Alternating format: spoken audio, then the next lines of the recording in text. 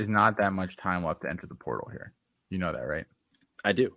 April 30th is the last day. So you're saying that between now and April 30th, the time we do this show next week, somebody who is good enough to play football, start a quarterback for the Alabama Crimson Tide is going to enter the portal that we have no idea about, that there's been zero rumbling about, and he's going to do that, and he's going to go there, and he's going to be the starter on the opening game. Of week 1. I think that they're going to go get somebody else. Whether that person can beat out Milroe or Simpson, I don't know, but I don't think Milroe or Simpson are it, and I don't think that they should sit back and not try and get somebody else.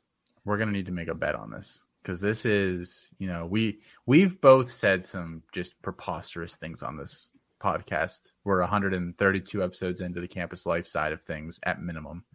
Plus, there's been a bunch of other ones like the summer school episodes that don't count toward that total. So we've probably done well into 150, 160 episodes of the show. And that's literally the worst take you've ever had on here. That Milroe or Simpson aren't it. That they're going to pull some magic third or fifth guy out of the hat to come in and play for them this season out of the transfer portal that closes in 7 days when there's nobody entering the portal at this point. It's basically over at quarterback. Welcome to Campus Life, the college half of our flagship podcast here at Campus to Canton. As always, I am Austin. And this is Colin. You just heard a blurb from last week's show that has swept across the interwebs. Me telling Colin that there's no chance that Alabama was going to go out and find another quarterback and sign him by this time this week. And ladies and gentlemen, if you are not aware, that did happen. Alabama signed Tyler Buchner, former Notre Dame quarterback, followed his former OC, Tommy Rees, down to Alabama. And this is my apology. We're going to start off the show. This is probably the only time, I said this last week, it's probably the only time this will ever happen on here. Colin, I was too hard on you. I wrote off what you were saying. It was very wrong of me. In my defense, if you listen to the beginning of that, I do say a starter, and I think we can debate that point. Will Tyler Buchner be a starter or not moving forward?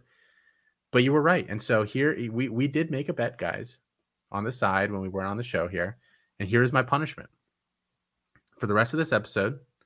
I have to agree with everything Colin says. Everything. Yep, every single thing. Unfortunately for Colin, I make the show sheet, so we'll see how far that gets him. But Colin, welcome in. How you feeling right now, buddy? Man, I'm getting married in 18 days, and so, but for the next 18 days, this is going to be the happiest day of my life, I think. Each one happier than the last, or is it fading a little bit, or just equal? I don't think it's gonna fade, really. I think it's just I'm just gonna ride this high right into the wedding and the honeymoon. So, I don't think I'm coming down. You're gonna be thinking about me that whole day, aren't you, you dirty dog? I would never admit that out loud. Okay, perfect. I would never admit that. Yeah, like you said, you did clarify it. You said a starter. I said that I didn't think that, I don't know if the person they were going to bring in was necessarily going to be a starter, but they would bring in somebody to compete. And I think Buchner very much fills that. Buchner is kind of the mold of the player I was thinking they were going to get, because you're right. There are not a lot of starting caliber quarterbacks that they would be able to go out, bring in, and we're like, yep, that guy's going to start there over Milroe and Simpson day one, guaranteed. There just weren't that many of those guys left. But Buchner was kind of the mold of the player that I had in mind. And it makes a lot of sense given his connection to former offensive coordinator at Notre Dame, Tommy Rees, now at Alabama. It's almost like we were arguing two different things there, I think. The more I've always listened to that clip about, 80 times this week. That's it? In the hundreds, easily. Easily. Of course you are. You've been playing it to go to sleep like people play white noise, like Ocean and all those. If that was on YouTube, we would have 1 million views, and most of those would be mine. I can't figure out why this is our most listened to or most most watched whatever. Yeah. But yeah, I mean, I think the next question is naturally out of this. What do we think the odds are that he starts? I see both sides of the argument that in Alabama obviously didn't bring him in to do nothing. And his familiarity with Tommy Rees obviously went to Nick Saban and said, we need another guy, and I'd like this guy. I mean, it seems fairly obvious that would happen. That's what happened. I still don't think he's better than the two guys that we just watched for the majority of that spring game last week, though, Colin. I mean, what do you agree? I do agree. Yeah, okay, we're on the same page. Cool, okay. Yeah, I agree. I mean, I think you're supposed to be the one agreeing with me. I know. That's why I said it. I was like, oh no, I gotta let Colin start feeding this stuff first. That's my bad. It's no, that's okay. Early we'll get this down. Yeah, I do agree. I think that I don't think he is very clearly the starter. If you made me put money on it right now, it would probably be like 40% Buckner, 40% Milroe, 20% Simpson. Same. Yeah. Exact same percentages. Yeah. Yeah. Oh, yeah. Okay. Nice. It's nice when we agree. Yeah. I mean, I think that Buckner's experience in Rees's system is going to help him out for sure. It's going to make the transition into that offense a little bit quicker. Now, whether he's going to be better than Milroe or Simpson, I think that's kind of remains to be seen at this point. He doesn't have a lot of starting experience. He doesn't have a lot of football experience over the last couple of years, do they? I wrote him up for the Debbie Guide. We actually just talked about it on the release show that we did. It's on the YouTube page. Go check it out if you guys want to. We're going to talk about the Debbie Guide here in a minute. That was somehow the second biggest piece of news that we had to discuss here tonight. I wrote up Buckner, and literally, like, his experience level right now is high school junior. With how many snaps because he didn't play his junior year in high school, he didn't play his senior year in high school, and over the past 2 years at Notre Dame, he has thrown, I believe, under 100 passes or somewhere around there, and he's rushed 60 times or something like that. I mean, that's not a lot of snaps beyond a sophomore year of high school, really. Yeah. And the lack of experience, I think you see when he is out there, and, you know, he didn't look great in the spring game for Notre Dame either. So it's going to be really interesting to watch that battle in the fall, because I think he's a very similar player, I think, to Simpson, and kind of to an extent Milroe as well. Do you think there's a chance that we see multiple different quarterbacks start a game for Alabama this year? Yeah, I would. If you put the over under at 2.5, I think that would be a difficult line. Same. I agree. But if you put it at 1.5, I would definitely take the over. Me too. Yeah, I'd go over 1.5. Yeah, 2.5 is tricky though. You're right. Yeah. Okay. Major story out of the way. Second major story, guys. We just dropped the Campus to Canton Debbie Guide 2023 edition, our second year now doing this guide with our Debbie team over at C2C. A big shout out to those guys. Corey Pereira leads the group. He is our team lead there. Mike Valerie does a ton of work as well, and those guys do the Back to Debbie pod together. If you guys haven't listened to them before, they have me rolling every single week. They're so funny. You think they're funny, Colin? I do. Yeah, I agree with you. Yeah, we both think they're funny. Yeah. Shout out to Dwight Peebles. He wrote up 50 something profiles as well, out of the 247 that are in there. Colin, you wanted us to write an extra 3 to get to 250. I did. It felt, I don't know. I mean, we don't want to force it. We don't want to put some people in there that maybe don't belong. Although I think there's a couple of players that I have ranked that I thought warranted potential inclusion over some other players that I don't have ranked at all. Who would you have chosen as like your last 3 if you had to get us to 250 and you were picking the entrance?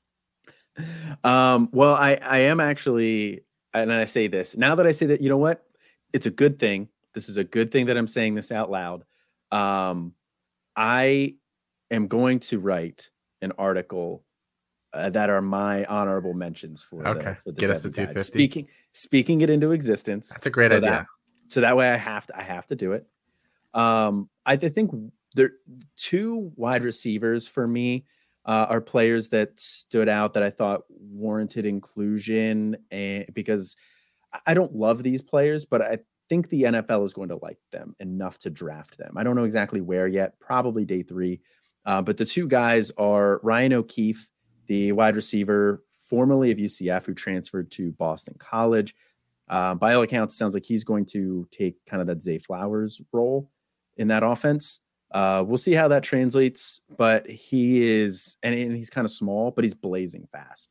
Yeah, he's gonna blaze at the combine. I'm glad you agree. Yeah, I agree. 100%.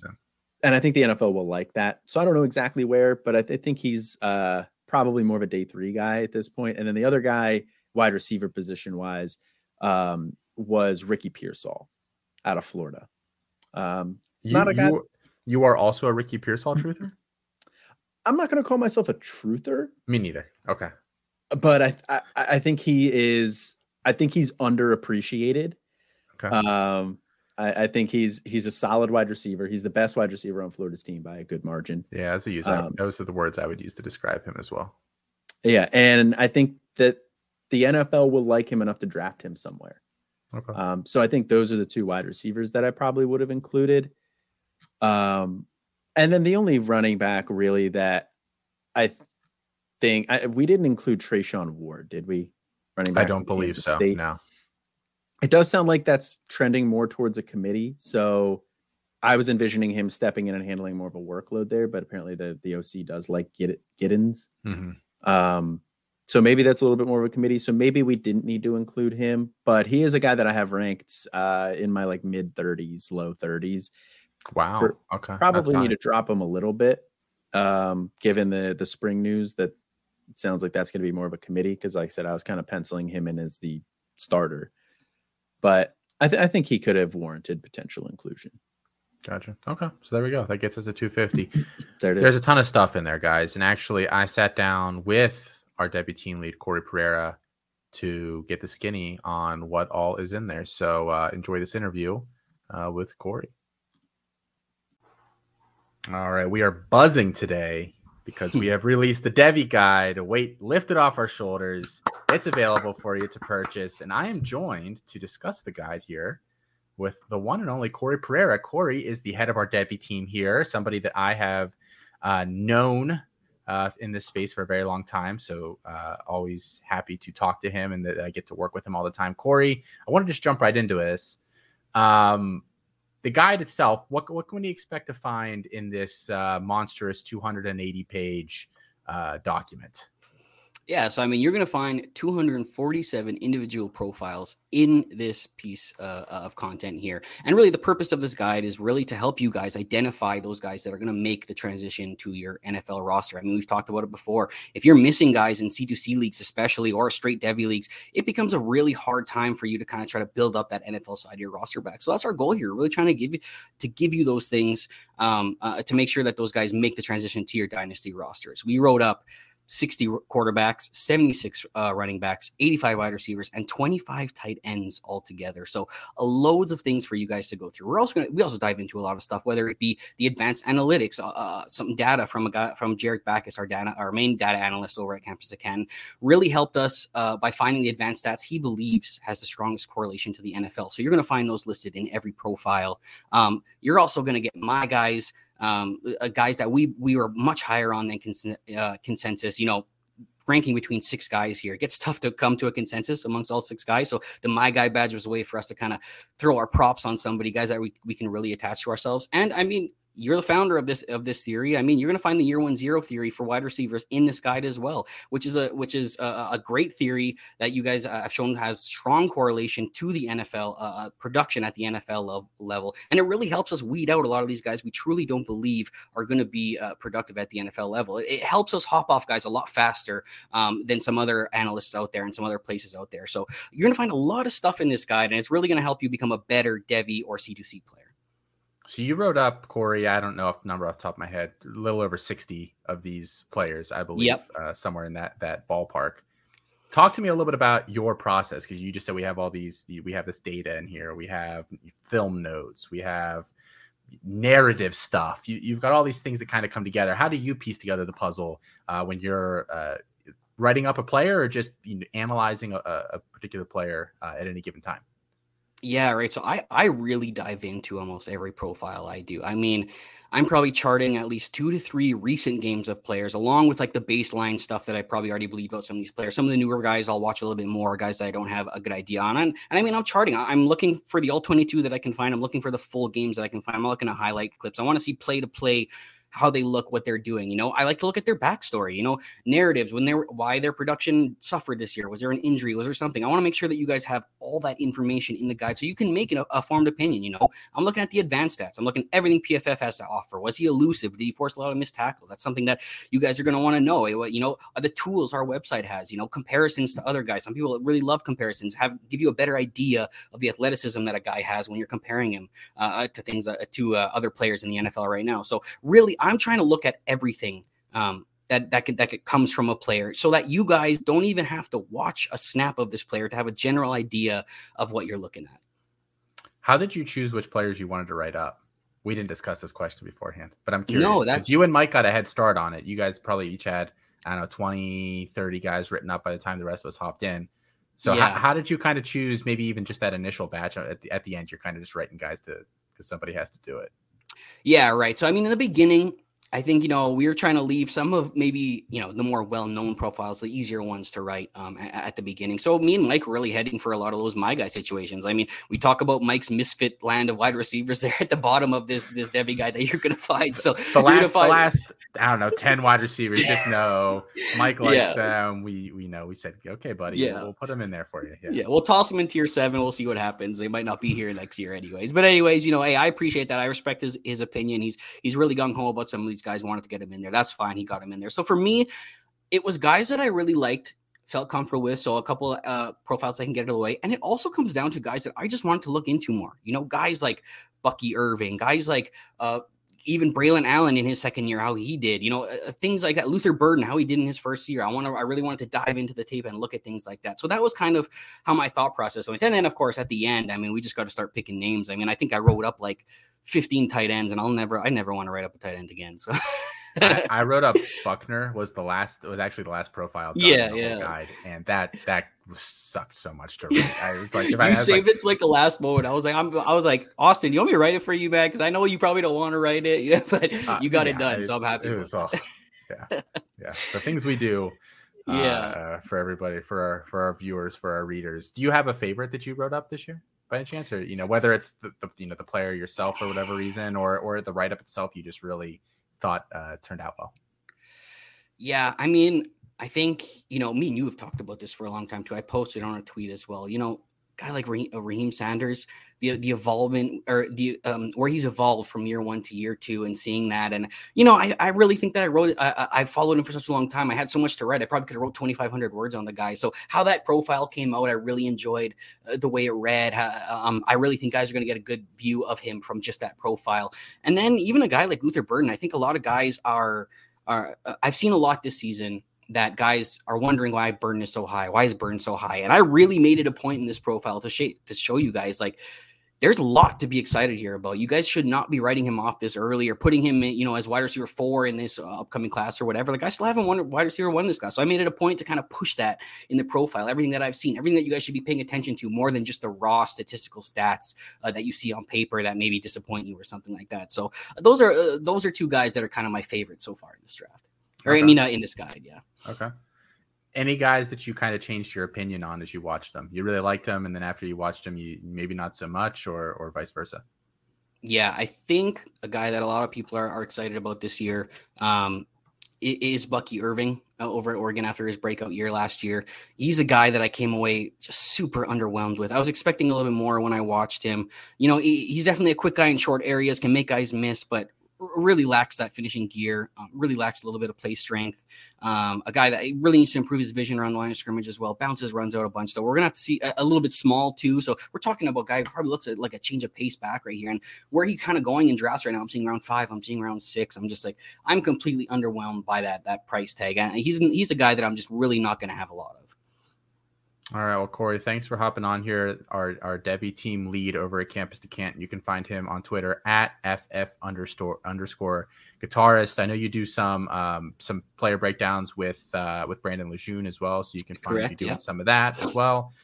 Corey, thanks for hopping on here. Thank you for all of your efforts on this guide and beyond the guide. Even we're so happy that we have you as a member of the team. When we saw you post that on that tweet, almost a year and a half ago at this point, saying you're a free agent, we were on that fast, and there's a reason for it. You're one of the best out there doing this stuff. So thanks for joining me. Thanks for talking a little bit about the guide, and looking forward to another year here with you. Yeah, I really appreciate you guys, bringing me on the team. The past 2 years with this company is really, I've loved the family knit feel that you guys have in this group. And I really love the way we're heading and the things that we're doing, the advancements that we're making in this field. I really like where Campus Canton is headed as a group. So again, thank you for having me on. Thank you for having me as part of the team. And I'm looking forward to what year 3 brings. All right. Always a good time sitting down with Corey. I actually don't get to sit down enough with him one-on-one. I think while you're gone getting married, Colin, I'm going to try to have him on. So sounds good. Yeah. Couldn't think of a better replacement. Me neither. Temporary replacement. Me neither. Glad. That Devy guide, guys, by the way, we don't talk about it in the interview, $20 at campustocanton.com. If you are a yearly NIL member, you should have already received an email in your inbox detailing how you can go ahead and get that downloaded. If you can't find the email, step 1, check your spam. And if it's still not there, go ahead and reach out to us, campustocanton@gmail.com. Hit us up on our Discord, on Twitter, at Campus Canton, pretty much anywhere. And we'll get back to you and help you get that sorted out. If you are a yearly scholarship or grandfather member, grandfather folks are the people that were with us basically since the very beginning, and they got grandfathered into that middle tier. You guys get your choice of one guide per year. So if this is the guide you want between the freshman/supplemental guide and the CFF guide, then you also have received an email with a code that will walk you through how to download it, and then that will be yours. If you've already chosen your guide and you're one of those groups, or you don't fit in any of them, $20 get you the guide. CampusCanton.com.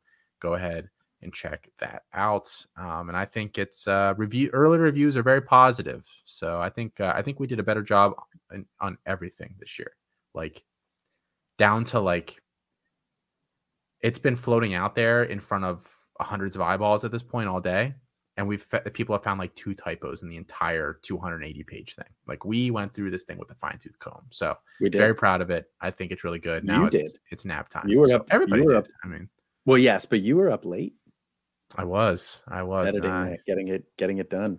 Crunch time. And then in turn, you were also up late because you're the one who has to send it to everybody. So yes, but I am normally up till about like 1:00. Is this a bad time to tell you that in the middle of the day I went and got tacos and Margs? So it actually could have been done earlier, but I was doing tacos and Margs. I don't think it's ever a bad time to tell me that you went and got tacos and Margs. I did. It's this place in Gettysburg. If you live in Pittsburgh, if you ever go to Pittsburgh, Bakersfield, downtown, they have these great little street tacos, but their margaritas are super sour, which is how I love my Margs. Okay. So there's my second pitch of the episode. Go by the Devy guide, go to Bakersfield. All right, let's hop into some news here, Colin.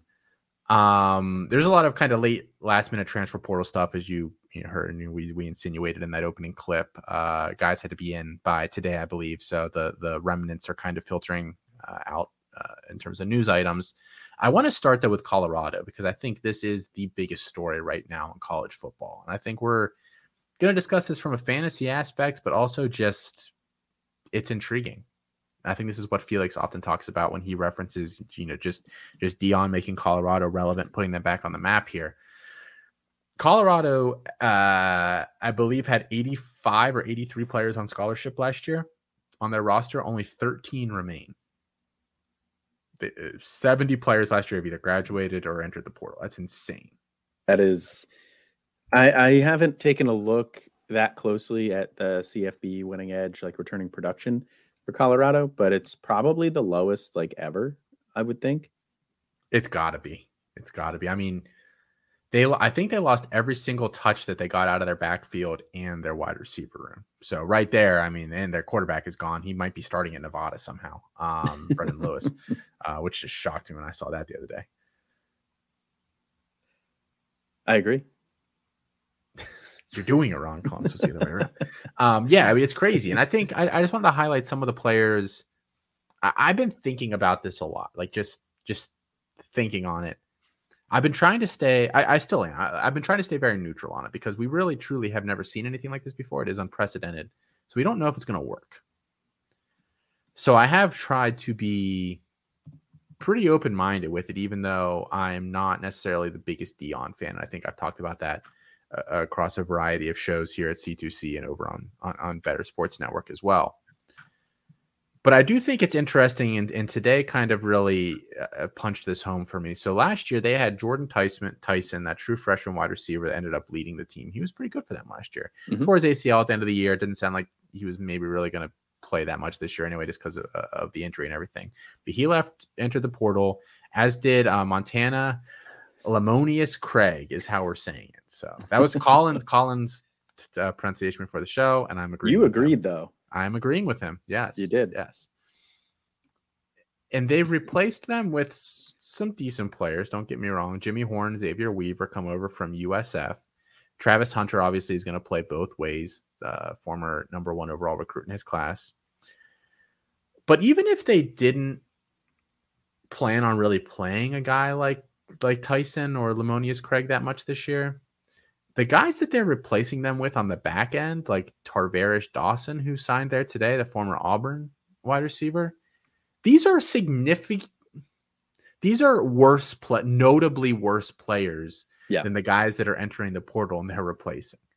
They've also had multiple players who they signed in January out of the portal and then re-entered the portal after the spring, which tells me that either there isn't really a plan there or that Dion's ability to assess, evaluate talent and plug it into his roster is flawed. It's got to be one or the other of those. So this has just been very intriguing to me. Obviously, we won't even know how this works out for 2 years, but I think Dion seems to think that you can take a 1-11 roster and make it 9-3. Where in reality, you have to build the 6-7 roster first, and then bump it up those extra couple wins. There is no cheap, a shortcut between the two. Yeah, it takes a truly special situation to go from as bad as Colorado was last year, 1-7, to a 9-win team. And like that just doesn't happen, like you said. And even to get Colorado from where they were last year to a bowl game, 6-win team, would take a lot of work, given the state of the program and then when Dion came in, even before all of this mass exodus, it would have taken a lot of work. And they have a really difficult schedule. But you throw in all of these players leaving, and you've said it before, maybe these players don't start for Colorado, or maybe he doesn't view them as like long-term starters in his system or whatever it is, but you got to have depth players. Injuries happen all the time. Players need to rotate in and out. Like they have 13 players on scholarship left from last year. Like you said, last time I checked, and I'm not a math guy, you need bare minimum 11 players, and that's on both sides of the ball. So, and that's if you have guys play both sides of the ball.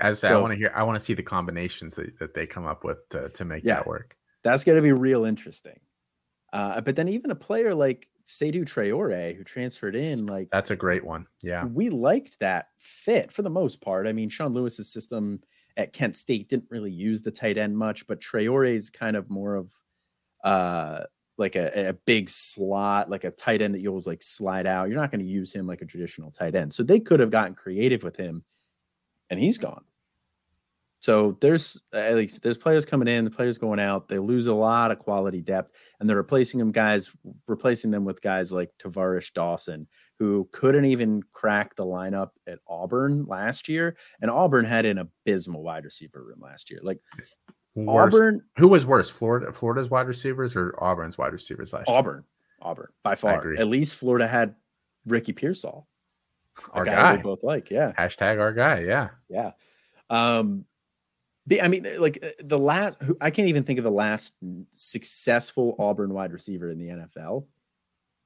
So it's not like Auburn's like a normal powerhouse wide receiver program, and this is like a down stretch. Like Auburn's not known for their wide receivers, and last year was really bad for Auburn standards. Like I think they probably had the worst wide receiver room in the SEC last year. Yeah, I agree. Okay, I was just waiting. I was just waiting to see if you agreed or not. No, I had to think on it. And Tavares Dawson couldn't even crack that lineup. So now he's coming over to Colorado, and they need another starting wide receiver because they have Horn, Weaver, and Hunter. And Hunter's going to play both ways. Yeah, and that's it. Yeah, and Traore, funnily enough, apparently is maybe going to head back to Arkansas State. So they word on the street. They all leave and then they come right back. Corey Rucker. Yeah, who Tyron Smith did it this offseason too. Yeah. Man, if I'm that coach, I make you crawl back through glass, man. Yeah. You too good for your home? Nice Happy Gilmore reference. Thank you. Every episode's a little better if we have a Happy Gilmore reference in there. So we hadn't really talked about it that much on the show. I mean, it's a fascinating situation, and if it works, then I wonder. Well, Deion's not gonna. If it works, he's gonna leave and go somewhere else. It's higher profile. He's not gonna stay there. But I do wonder if it paves the way for other similar experimentation. I don't think there's a ton of guys out there like Deion that could do it and get away with it. Yeah, I think that's the thing. It's a confluence of odd circumstances that kind of came together to create this monster. But yeah, it's definitely worth watching here. And they still, the other thing about them that's really weird is their recruiting class this year. They got Cormani McLean, who I think is a pretty nice get for them. Yeah. But the other kind of guys that they were able to flip late in the process, I think they're kind of tweener, weren't really highly recruited kind of guys. Like Adam Hopkins, the wide receiver they pulled out. He might actually be a DB. Like, I don't know that he's actually a good wide receiver. I've watched a lot of him. He came away really unimpressed, and his offer sheet wasn't. Where was he going before? Nebraska or something like that? It wasn't something like that. No, it wasn't a great landing spot. Dylan Edwards. I mean, they did take him from Notre Dame, but he's so small.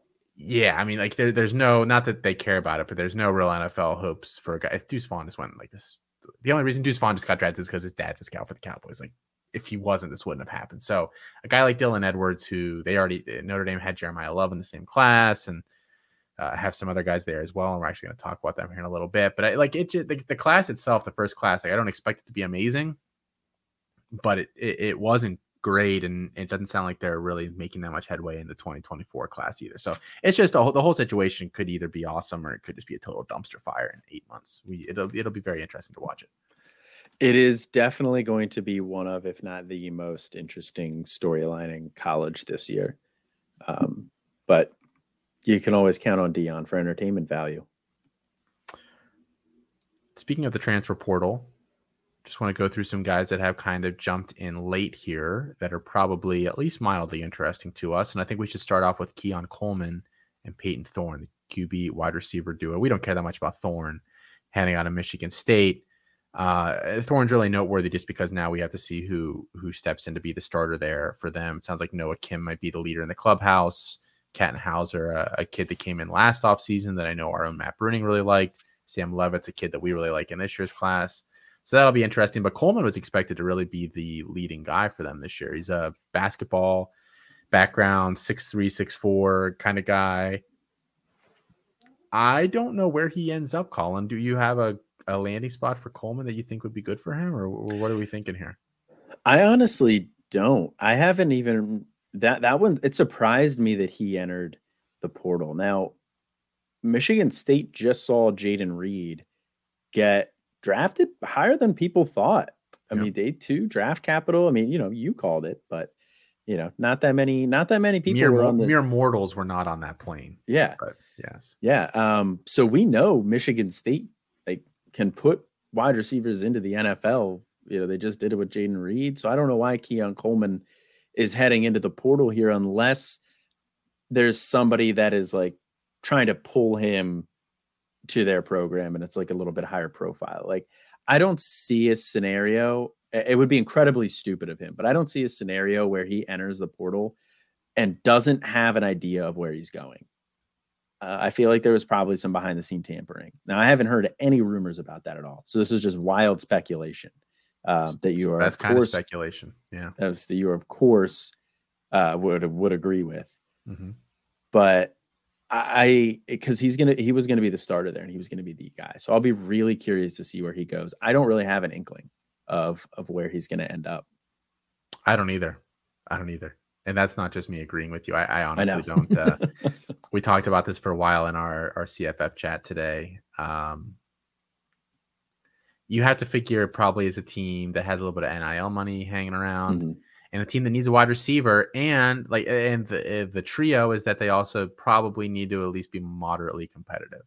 Yeah. So who fits into that kind of grouping? We batted around a couple ideas. A lot of them fit 2 of the 3, but not necessarily all 3. A school like Michigan, which if you do that, you are, correct me if I'm wrong, Colin, the world's biggest piece of garbage. If you go from one school on the side of an enormous rivalry to the other, yeah, you suck.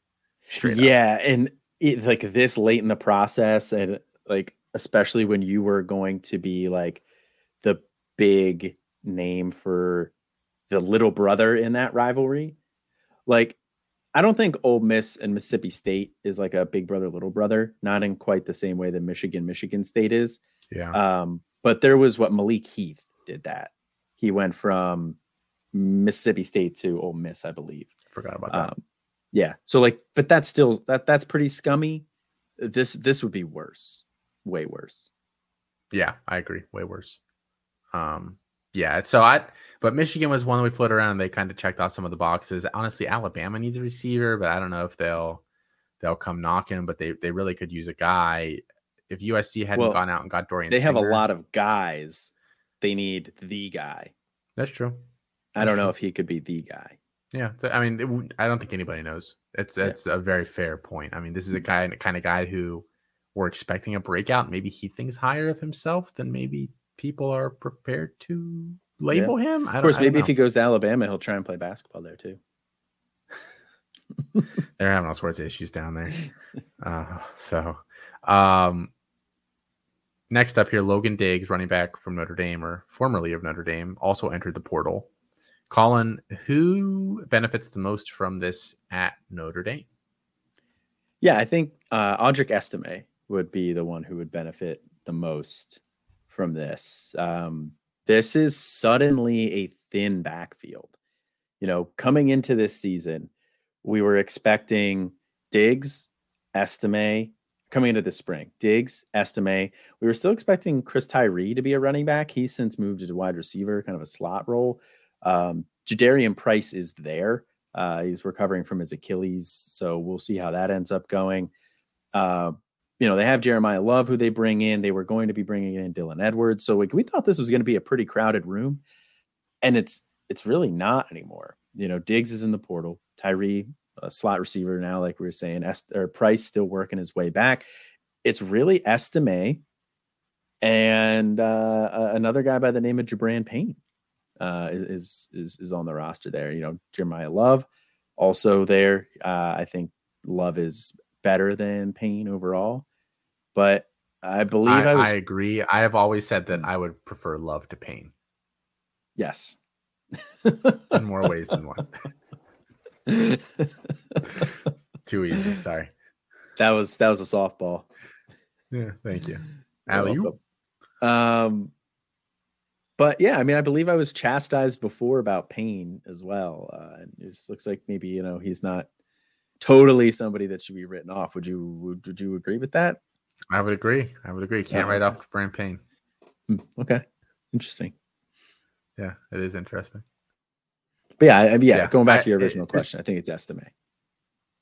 Just looking at how they kind of divvied up carries last year between Tyree, Estime, and Diggs. And Diggs did have the most carries on the team, even with that early season shoulder injury that kept him out of / limited the first handful of games of the season. Diggs had 165 carries, Estime had 156, and Tyree had 100. So what is that, 420 something? Essentially between our top 3 backs like that. They oh my God.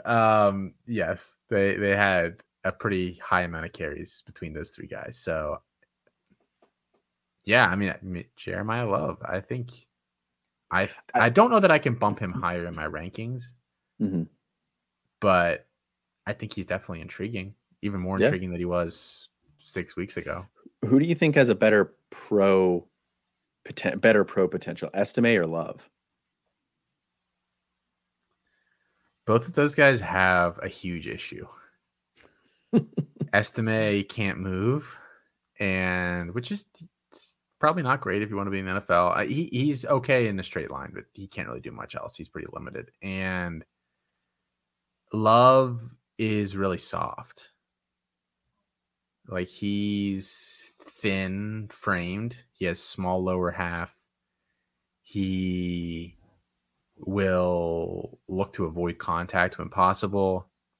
If he gets the space, he's super dangerous, but he's not great getting there sometimes. So like I think both have a big issue. I think if you could combine them both into one player, that player's a first round draft pick in the NFL. But I don't know. I would say maybe Estime has the I'll say Estime today, but I think they're both interesting. That's fair. Yeah, I don't have Estime rated that highly for Devy purposes. Like, I mean, I'm moving him up now here for C2C because like I think he will be the workhorse there for them. Yeah, like for the most part, like he's going to get volume. But for Devy, like I didn't even have him ranked at the time that we were doing the guide. I have since put him, I think he's like 80th out of 85. I think I have him like 73rd or something. Yeah. And I think I have like 75 to 80 guys ranked. Yeah. So this isn't a guy that I think there's much pro potential for. Like he could provide some value for CFF, but that's really about it. Yeah. Some other quick names here, Colin. I don't know that we have a lot of answers today, so we don't need to dive too deep into them. Thomas Castellanos, the former UCF quarterback, entered the portal. We speculated in maybe Texas State, one of these kind of smaller schools. He's going to Boston College. I think that's interesting. They don't have, is it Moorhead that's there right now? They're returning quarterback. I mean, he's not any good, but I don't know that Castellanos is better.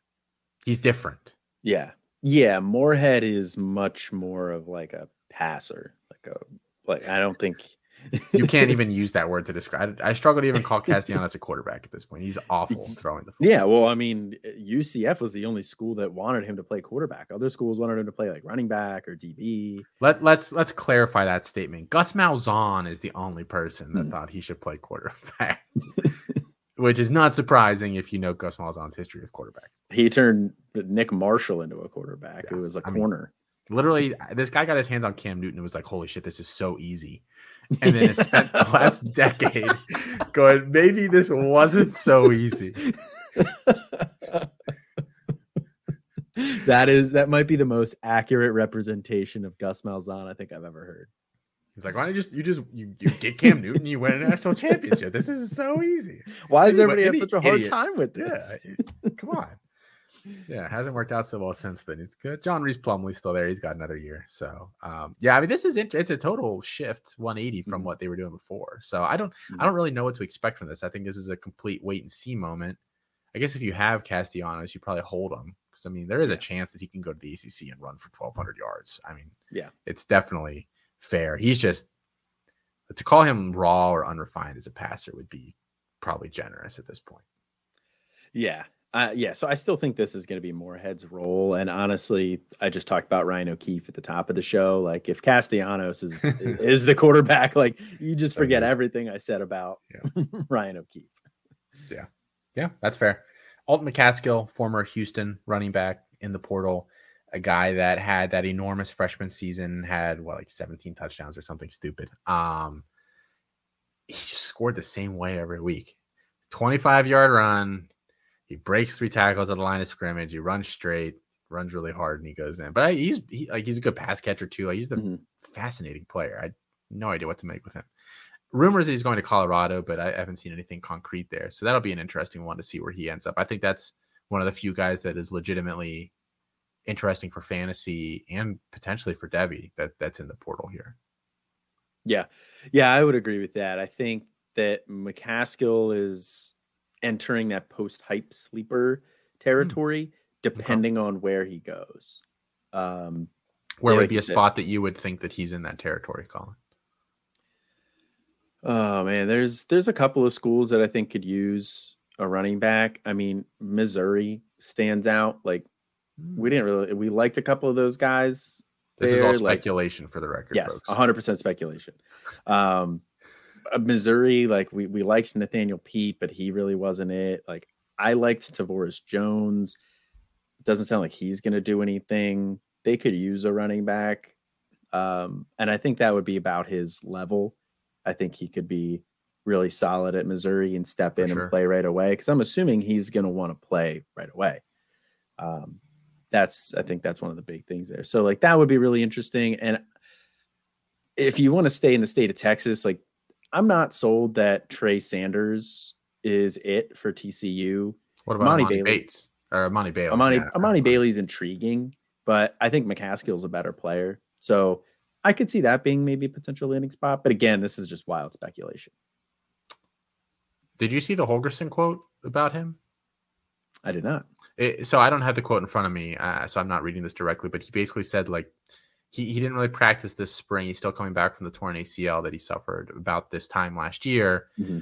But he was saying everything was going well. Like he was doing, well on whatever he could do. He was upbeat and positive. Things were going great.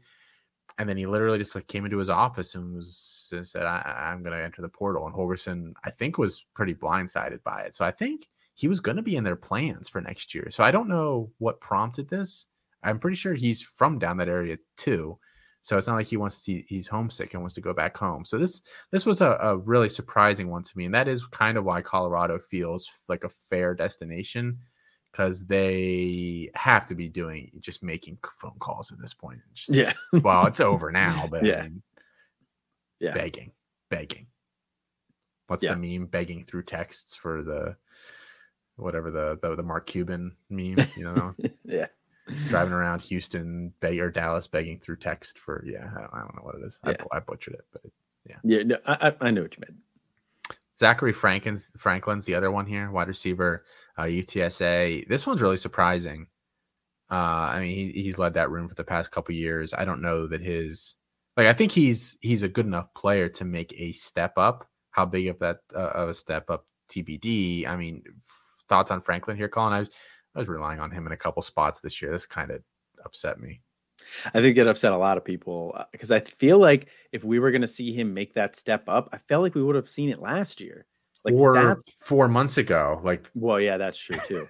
But I feel like last year he was kind of a buzzy name. And then he proceeded to have a really nice year last year as well. So, stay at UTSA, have put up a bunch of stats, but then like you said, like why not 4 months ago? Why not at this time last year? Why now? Why is he just now entering the portal? Which I think is a really interesting question. I think there's some teams out there that do need wide receiver help. So maybe it's Colorado. Maybe they're giving him a call too. I don't know. How many their roster is going to be all wide receivers, 18% wide receivers at this point. Like that seems like the guys that they're going after are all wide receivers. Yeah. Yes, I don't know. I mean, this is definitely impactful for CFF. At this point, DeCorian Clark, Josh Cephas get a bump.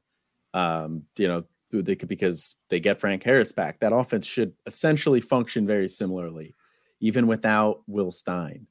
I think this is going to be a solid offense still. So those two get a bump up, and we just have to kind of see where Franklin goes. I mean, I know some people were mildly interested in him in Devi, but there's some reports out there that he may be not the most likable person, maybe a little bit of a knucklehead. Troubled soul.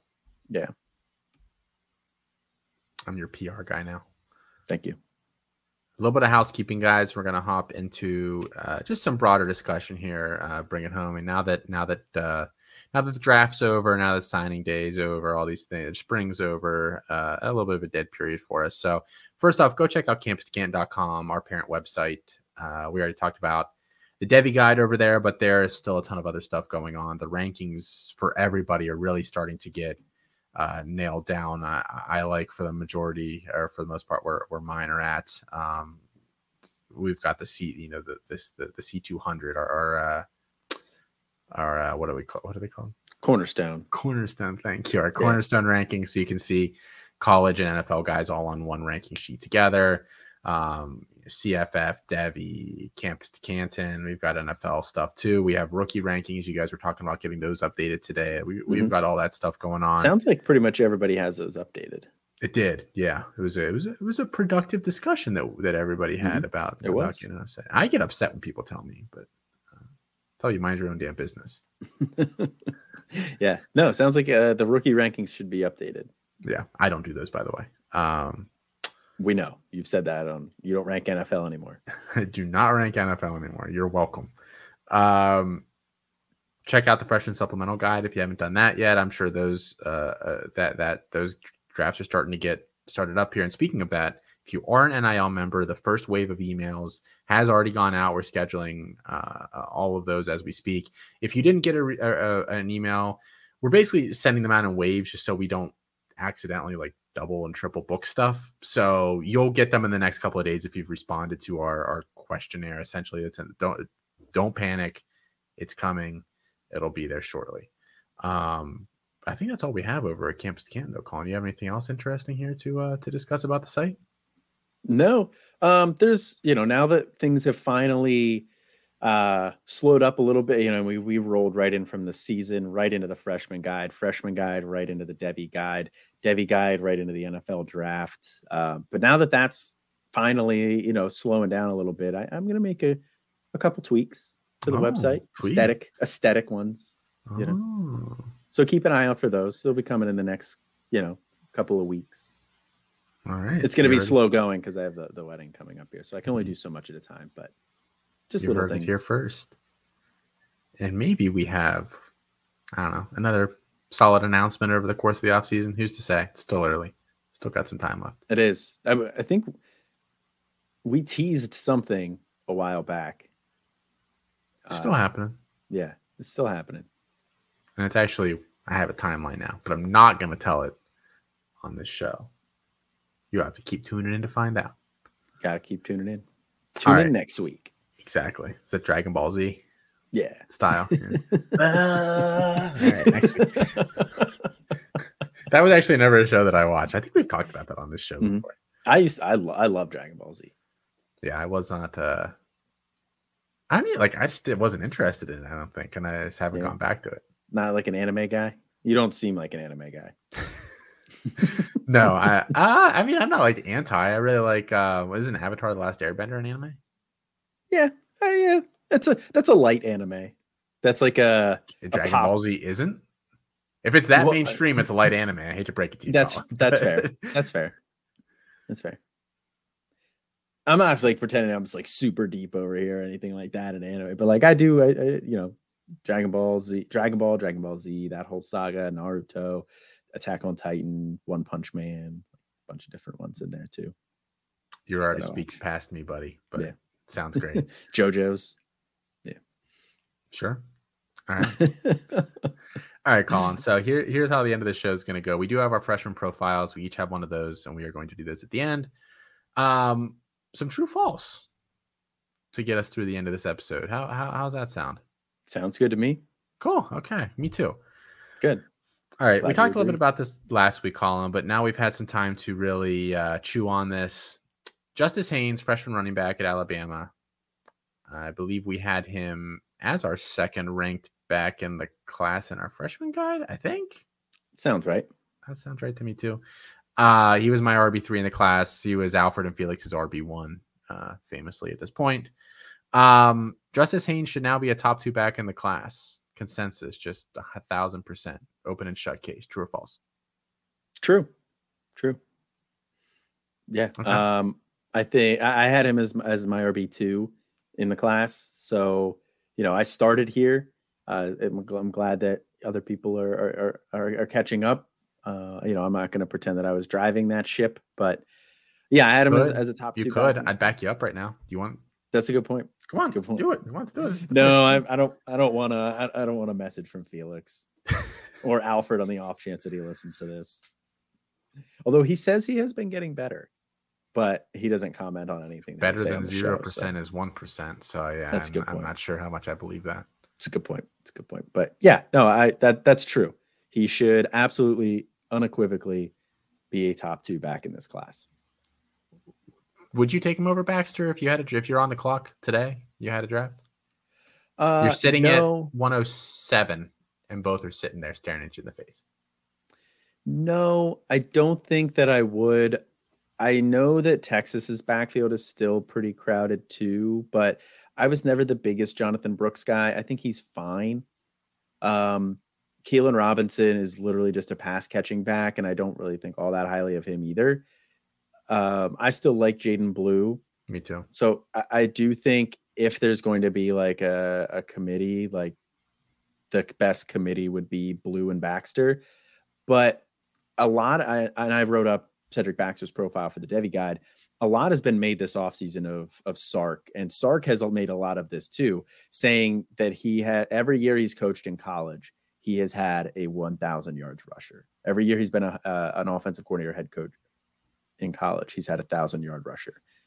I don't think he says that type of stuff unless he was not going to come out and openly say that kind of stuff unless he kind of wants to keep that going. And if there's a guy on this roster that I think is a 1,000-yard rusher, even right now, I think it's Cedric Baxter. I think he has the best workhorse potential on that roster. So if Sark wants that, I think that's the route that goes. So that does keep Baxter ahead of Haynes for me. I agree with all of that. Yeah, I think, Baxter, best bell cow potential. Haynes, you got to have him at RB2, though. You can't have anybody else ahead of him. No, I agree with that. All right, Colin. Prompts number 2. This freshman wide receiver class is actually looking pretty dang good at the top. Not that we thought it looked bad. It was definitely better than the running back class, but true or false, freshman wide receivers, stock up. True. Yeah. We've seen, Zachariah Branch making a lot of headway. We've seen a lot of news. We've seen Jonte Cook making news, some spectacular plays here and there. Brandon Inniss not on campus yet. Makai Lemon hasn't really been making a lot of waves yet, but he's still a player that I believe in. I think his position is a little bit more crowded than what Branch is. Branch offers a little bit different of a skill set, and I think that Lemon kind of falls in skill set wise with like where they have their biggest log jam, like Rice and Taj Washington to an extent, some of those outside guys. Sure. So I'm not necessarily surprised that he's not making these huge waves like Zachariah Branch is. Plus, spring practices are kind of what Zachariah Branch is where he's going to shine. Like he's just that type of player. He's dynamic. He's going to look really good in those types of settings. Not that he's not going to look good in games too, but like he's going to look really good in those spring settings. So I'm not surprised that he's looking good. And then you got Carnell Tate too, reportedly also looking really good. Even Noah Rogers has made some waves too. So yeah, I think this is true. Top of the class, looking good. It is looking great. Yeah, I completely agree. I think it's true. And that's not even talking about some of the other names that played well this spring. Guy like Jaden Greathouse, who we speculated on the show. We're saying, is he not really getting on well there? Is he kind of struggling to adjust to the speed of play? Because he's not the most athletic guy in the world. And then he went out in that spring game and had himself a day over 100 yards receiving. So like 11 catches for 130 something yards, something like that in the touchdown. So I don't worry about him so much anymore. We haven't heard that much on Dickey yet. Jurion Dickey at Oregon, he still got a lot of potential there. Malik Benson at Alabama had himself. The end of that spring game was really where he shone, Sheened. Yes, that's where he sheened. Yeah. So I think it's a pretty intriguing class. Jacobs, yes. That was a guy that I think we as a site were higher on than most of the other services. Yeah. I can't take credit for that. That wasn't me, but I think big wide receiver guy found him first, but not that he was like some 0-star guy out of the mountains in West Virginia or something. Right. But yeah. It just totally small side tangent here, but like relates back to the Keon Coleman entering the portal now. Jalen Smith was a guy that we kind of liked too. Wide receiver is attending Michigan State. Does this maybe open up some opportunity for him, do you think? Well, what do you think? I think it does open up some opportunity for him. Same. Because I'm glad you said that. I'm not a huge Antonio Gates Jr. fan. Unironically, me neither. Yeah, so I don't think they have anybody else there because Jeremy Bernard left too. So yeah, I think this opens up, an intriguing opportunity for Jalen Smith. I think that's a name to tuck away. Yeah, and I just we talked about this earlier. Like, if you're trying to pinpoint the next guys up at Michigan State, I'm not sure it's worth the effort to do that. I think that's just going to be a dumpster fire this year. I'm not sure that that's something that I'm losing sleep over as I'm trying, Antonio Gates, which yes, his dad is the one you're thinking of. Where should I be taking him in drafts? I mean, I guess he's probably rosterable now just because, but I don't want any of. The only quarterback that I think is rosterable on Michigan State, and correct me if I'm wrong, Colin, is Levitt. I don't want Kim. I don't think, I don't want Hauser. I don't think either of them are quality players. I've really cooled on Hauser.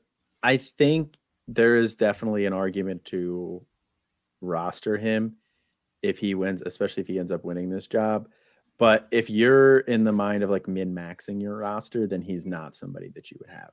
Well, he couldn't beat out, and again, you can do this argument for every. We've already been doing this for the past couple of months with Will Levis, and then you just circle back to Burrow and hey, Sean Clifford was a 5th-round pick, man. We're going to talk about that on Can't Bound this week. That and Brenton Strange, not the crap on Penn State guys, were just brutal reaches. Like I'm like, what did they just, what? It's like cleaning out my ears. They just say Sean Clifford. Brenton Strange, holy crap. I don't remember what I was talking. Oh yeah, but like Hauser couldn't beat out Thorne, and by all accounts, didn't look anywhere close to him in practice. This isn't like they were both dueling and he lost out, and people are wondering why. Somebody asked Matt stuff. Well, I created that nice list on Twitter of all of the people that work with us at Campus Canton, and I saw that Matt was chatting with somebody about, is it worth rostering Hauser? Somebody said, should I cut him or not? And Matt, of course, was the biggest Hauser fan last year. So he said yes. I said, if you got to get down to roster cuts at the end of the year, I think he's a guy that I'm fine cutting, and I'm not really going to lose any sleep over it. Yeah, I would agree with that. I'm not going to lose sleep over cutting him. I don't think you're going to get burned. But I'm not cutting him unless I have to. It's not like, well, he's done, I'm out. I'll wait until maybe a little closer to the supplemental draft for that league and see where my roster's at, how many open spots I have, before I would consider cutting him. He's not like a must-cut candidate for me. But he's also definitely not a must-keep. I agree. Opponents of that viewpoint might say that he's probably not a CFF guy or a Debbie guy, but I agree with you. That is not my thought. People would say this. Some people, not me. One other true false here for you, Colin, before we hop into these freshman profiles. We brainstormed at the beginning of this episode. Well, while we were sitting backstage, an offense that has a lot of potential this year that the value is not yet caught up in drafts. And who did we decide on, Colin? We decided on. Who did you decide on? I decided on Louisville. It's a good one. It's a really good one. It is. I think that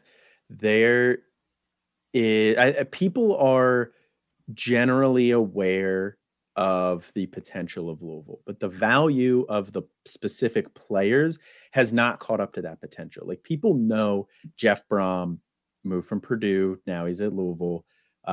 Jeff Brom produces high-end fantasy options for college. I mean, since 2016, he has passed at a 59.9% neutral game script pass rate. Outside of last year, which was 55.7%, he was over 60% for the past 4 straight years.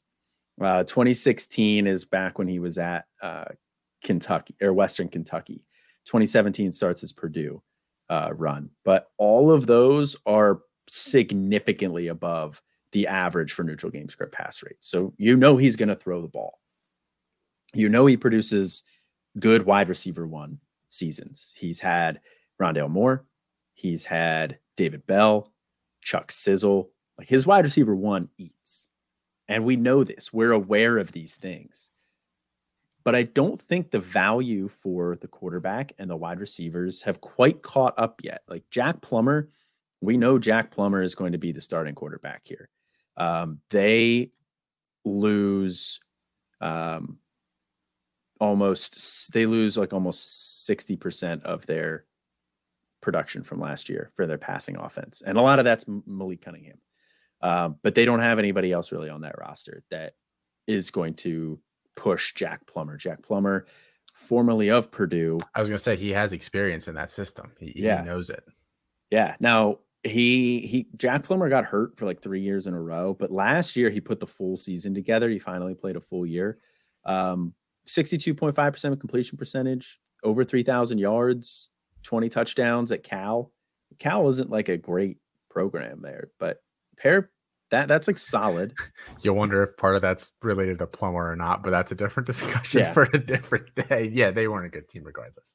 Yeah. So you put him back in Jeff Brom's system, and I think he's going to be fine. He's going to be a guy that you can start for CFF. And then at the wide receiver position, we're talking about a couple of different names at different times. It sounds like Jamari Thrash is the guy who's kind of making the name there. He's probably the guy that I would invest in. But he's super cheap. Yeah. Honestly, all of the positions are still cheap. And I think it's really intriguing. Mm-hmm. I don't know how much NFL upside there is for a lot of these guys, which I do think is a legitimate concern. But I think you covered a lot of the reason why at current cost, it probably doesn't really matter. Keywan Brown is a guy that I'm circling. It's just really interesting. The running back coming in there, the true freshman. He's not going to play this year, I don't think. It sounds like Jawar Jordan's going to be that guy. But I think he's a really intriguing player for them. I do think there's some risk with some of these guys as to being recruited over in the next year or so as they kind of flip the roster and bring in some of the guys that Brom wants. But it's not like he was some uber recruiter at Purdue and he's going to come in there and just start bringing in these high 4-star guys. I think some of these guys, they are what they're going to be. And a guy like Kevin Coleman was a high-ish 4-star anyway. So I think it's really interesting, this whole offense. And I think Plummer is dirt cheap, and I think he's the one that I'm probably targeting most/easiest just because he's the quarterback, and that's not a difficult equation to figure out. And then I think after that, you're kind of trying to piece together. I'm happy rostering any of Thrash, Coleman. Our CFF team has Huggins, Bruce ranked, and they don't have Coleman ranked. I think by the end of the season, Coleman is out producing Amari Huggins, Bruce. I really do think that's going to be the case. And then you could have Chris Bell there. So I put Chris Bell on the sheet just because I don't want to get a message from Mike Valerie that we talked about Louisville and didn't talk about Chris Bell because that's one of his guys. I think Chris Bell's mildly intriguing. Sure. Thank you. Was he in the Devy guide? I think he was. I'm pretty sure I read that. I'm pretty sure Mike wrote him up. Yeah. Mike wrote up a couple of oddballs. We talked about having a Mike's Misfits. Yes, we really should have just had a whole section. But so I do want to ask you though one question about the quarterback room there. Mm-hmm. Obviously, it was a pretty big get for Satterfield to get Pierce Clarkson to come to Louisville. Now, Brom comes in, Clarkson stays. Do you think Clarkson is the future of this program for Louisville still? Like, are you going to invest in Pierce Clarkson in that way? Or are you just backing off kind of a wait and see approach and see how Brom runs this program? Well, it's interesting. I obviously want to hear what you have to say because I think it'll probably be what I'm thinking as well.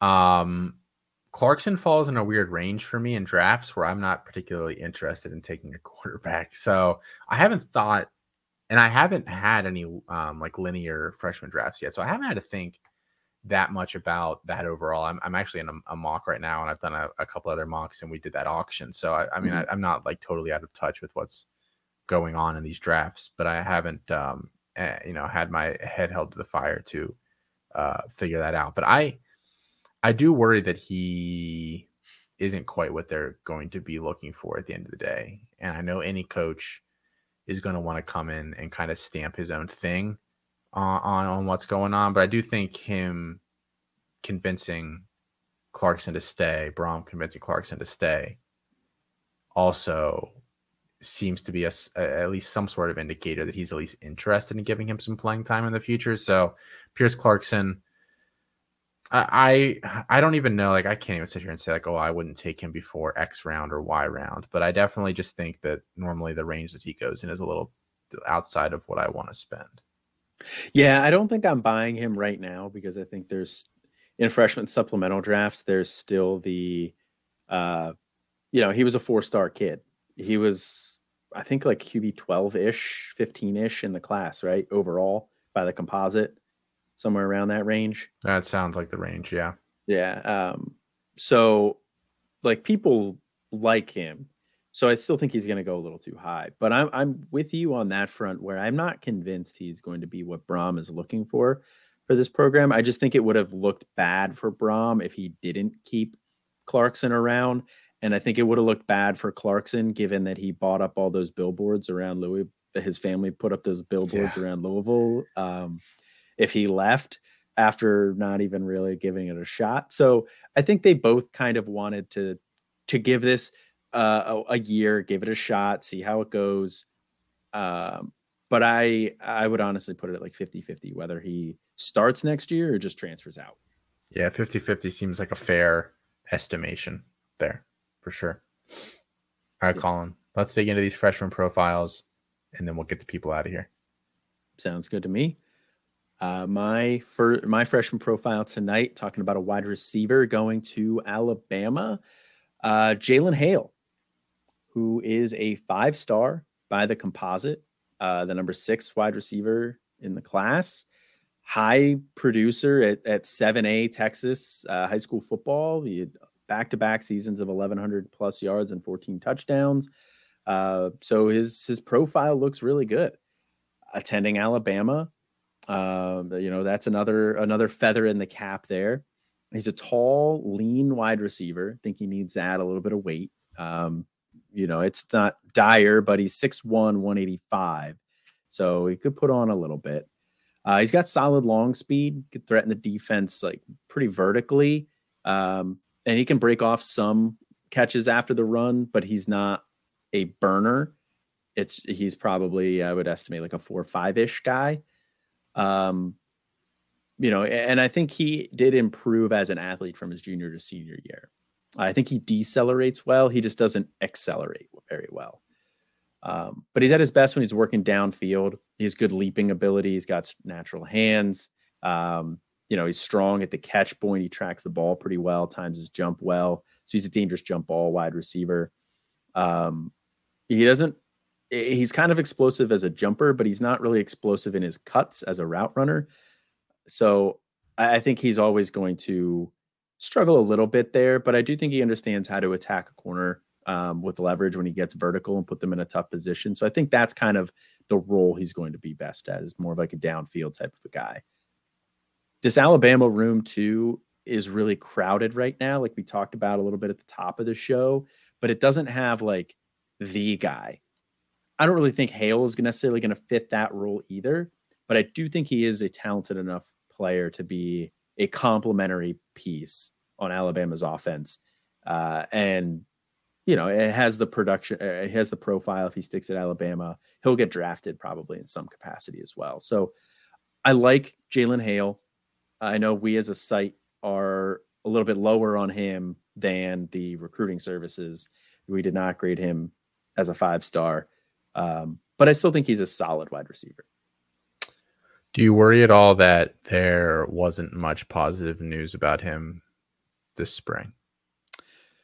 I do worry a little bit about that, but at the same time, that is a really, like I said, it's a crowded room.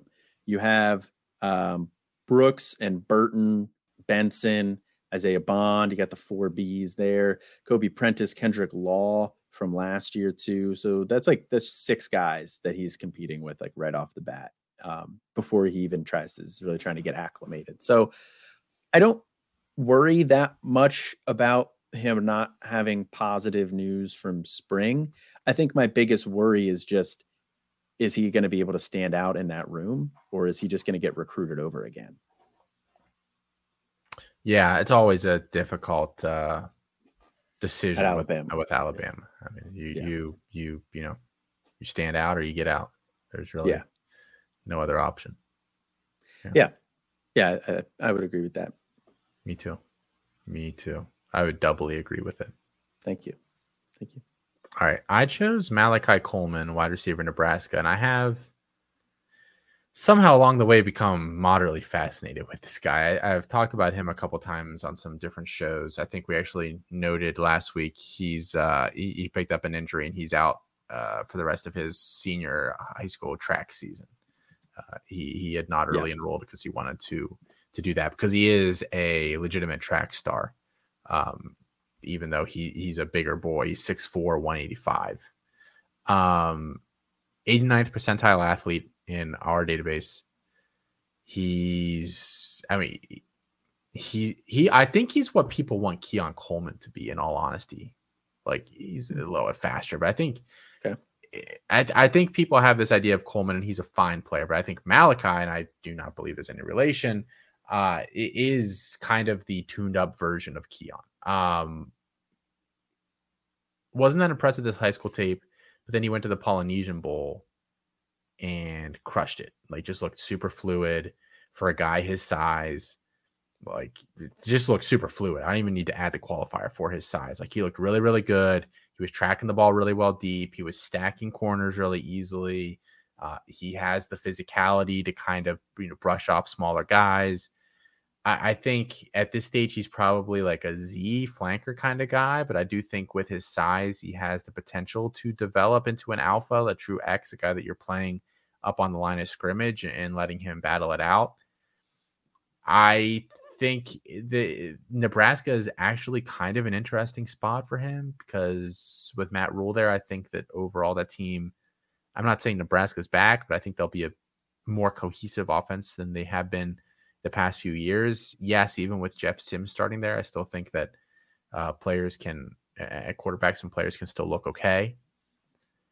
I don't love that he didn't early enroll, but we've actually looked into this and it doesn't seem like there's that much of a difference between guys that early enroll and don't in terms of beating year 1-0 stuff. So, I mean, all these things coming together, it's a tall, athletic guy who I think can play some football when I had some doubts initially. And I think he gets on the field pretty quickly. So I think he's a really interesting guy. I think the real question for him is just going to be cost. Where is he going in your drafts? If he's going like late second, early third, probably a little early for me. I think he's like a mid to back end of the third round kind of guy, just because of the upside. There are still players that I would prefer over him, but I do think he's really just an interesting profile of a guy that you don't really see that often. Like, he is almost kind of like Martavis Bryant-ish, like as a player. Like, I really think that he can kind of be that kind of a guy. Yeah. I like Coleman as well. I think the Nebraska landing spot was really interesting, and I like it a lot better than Colorado was really the other spot that he was kind of be rumored at looking at. But yeah, I mean, I'm definitely interested in him at Nebraska. Matt Rule has had some productive offenses as well, particularly Robbie Anderson when he was at Temple. So this isn't like a bad situation for him. They just need to get the quarterback situation figured out, I think, because I know you said like Jeff Sims can be okay, and that's about all you need to say about Jeff Sims. I think that if they can improve that, he'll be very intriguing, I think, for CFF. But yeah, I definitely think there's some Debbie potential there as well. Yeah, 100%. I think there's a little bit of both. Yeah, I'd agree. All right. Well, that is going to do it for tonight's show, guys. Thanks for tuning in here with us again. Make sure you're checking out all the shows on the podcast feed. Chasing the Natty on Mondays, Campus Life, this show on Tuesdays, Back to Debbie Wednesdays, Debbie Debate on Thursdays, Canton Bound, and Future Freshman both drop on Fridays. Yes, Future Freshman is back. I was on last week with our host, Brandon Sanders. We talked quarterbacks in this class. For anybody not familiar with the show, it is looking at the freshman class from a CFF angle. So if you're looking more for maybe some guys that aren't necessarily Devy or C2C guys, but stashes in a CFF dynasty, for instance, that's going to be your show to check out there. Daily Draft Report is over for the year, but Dwight did an excellent job on that. Make sure, again, you're checking out everything we have over at campusdecanton.com. Until next time, guys, I am Austin. And this is Colin. Sorry, Colin. Truly.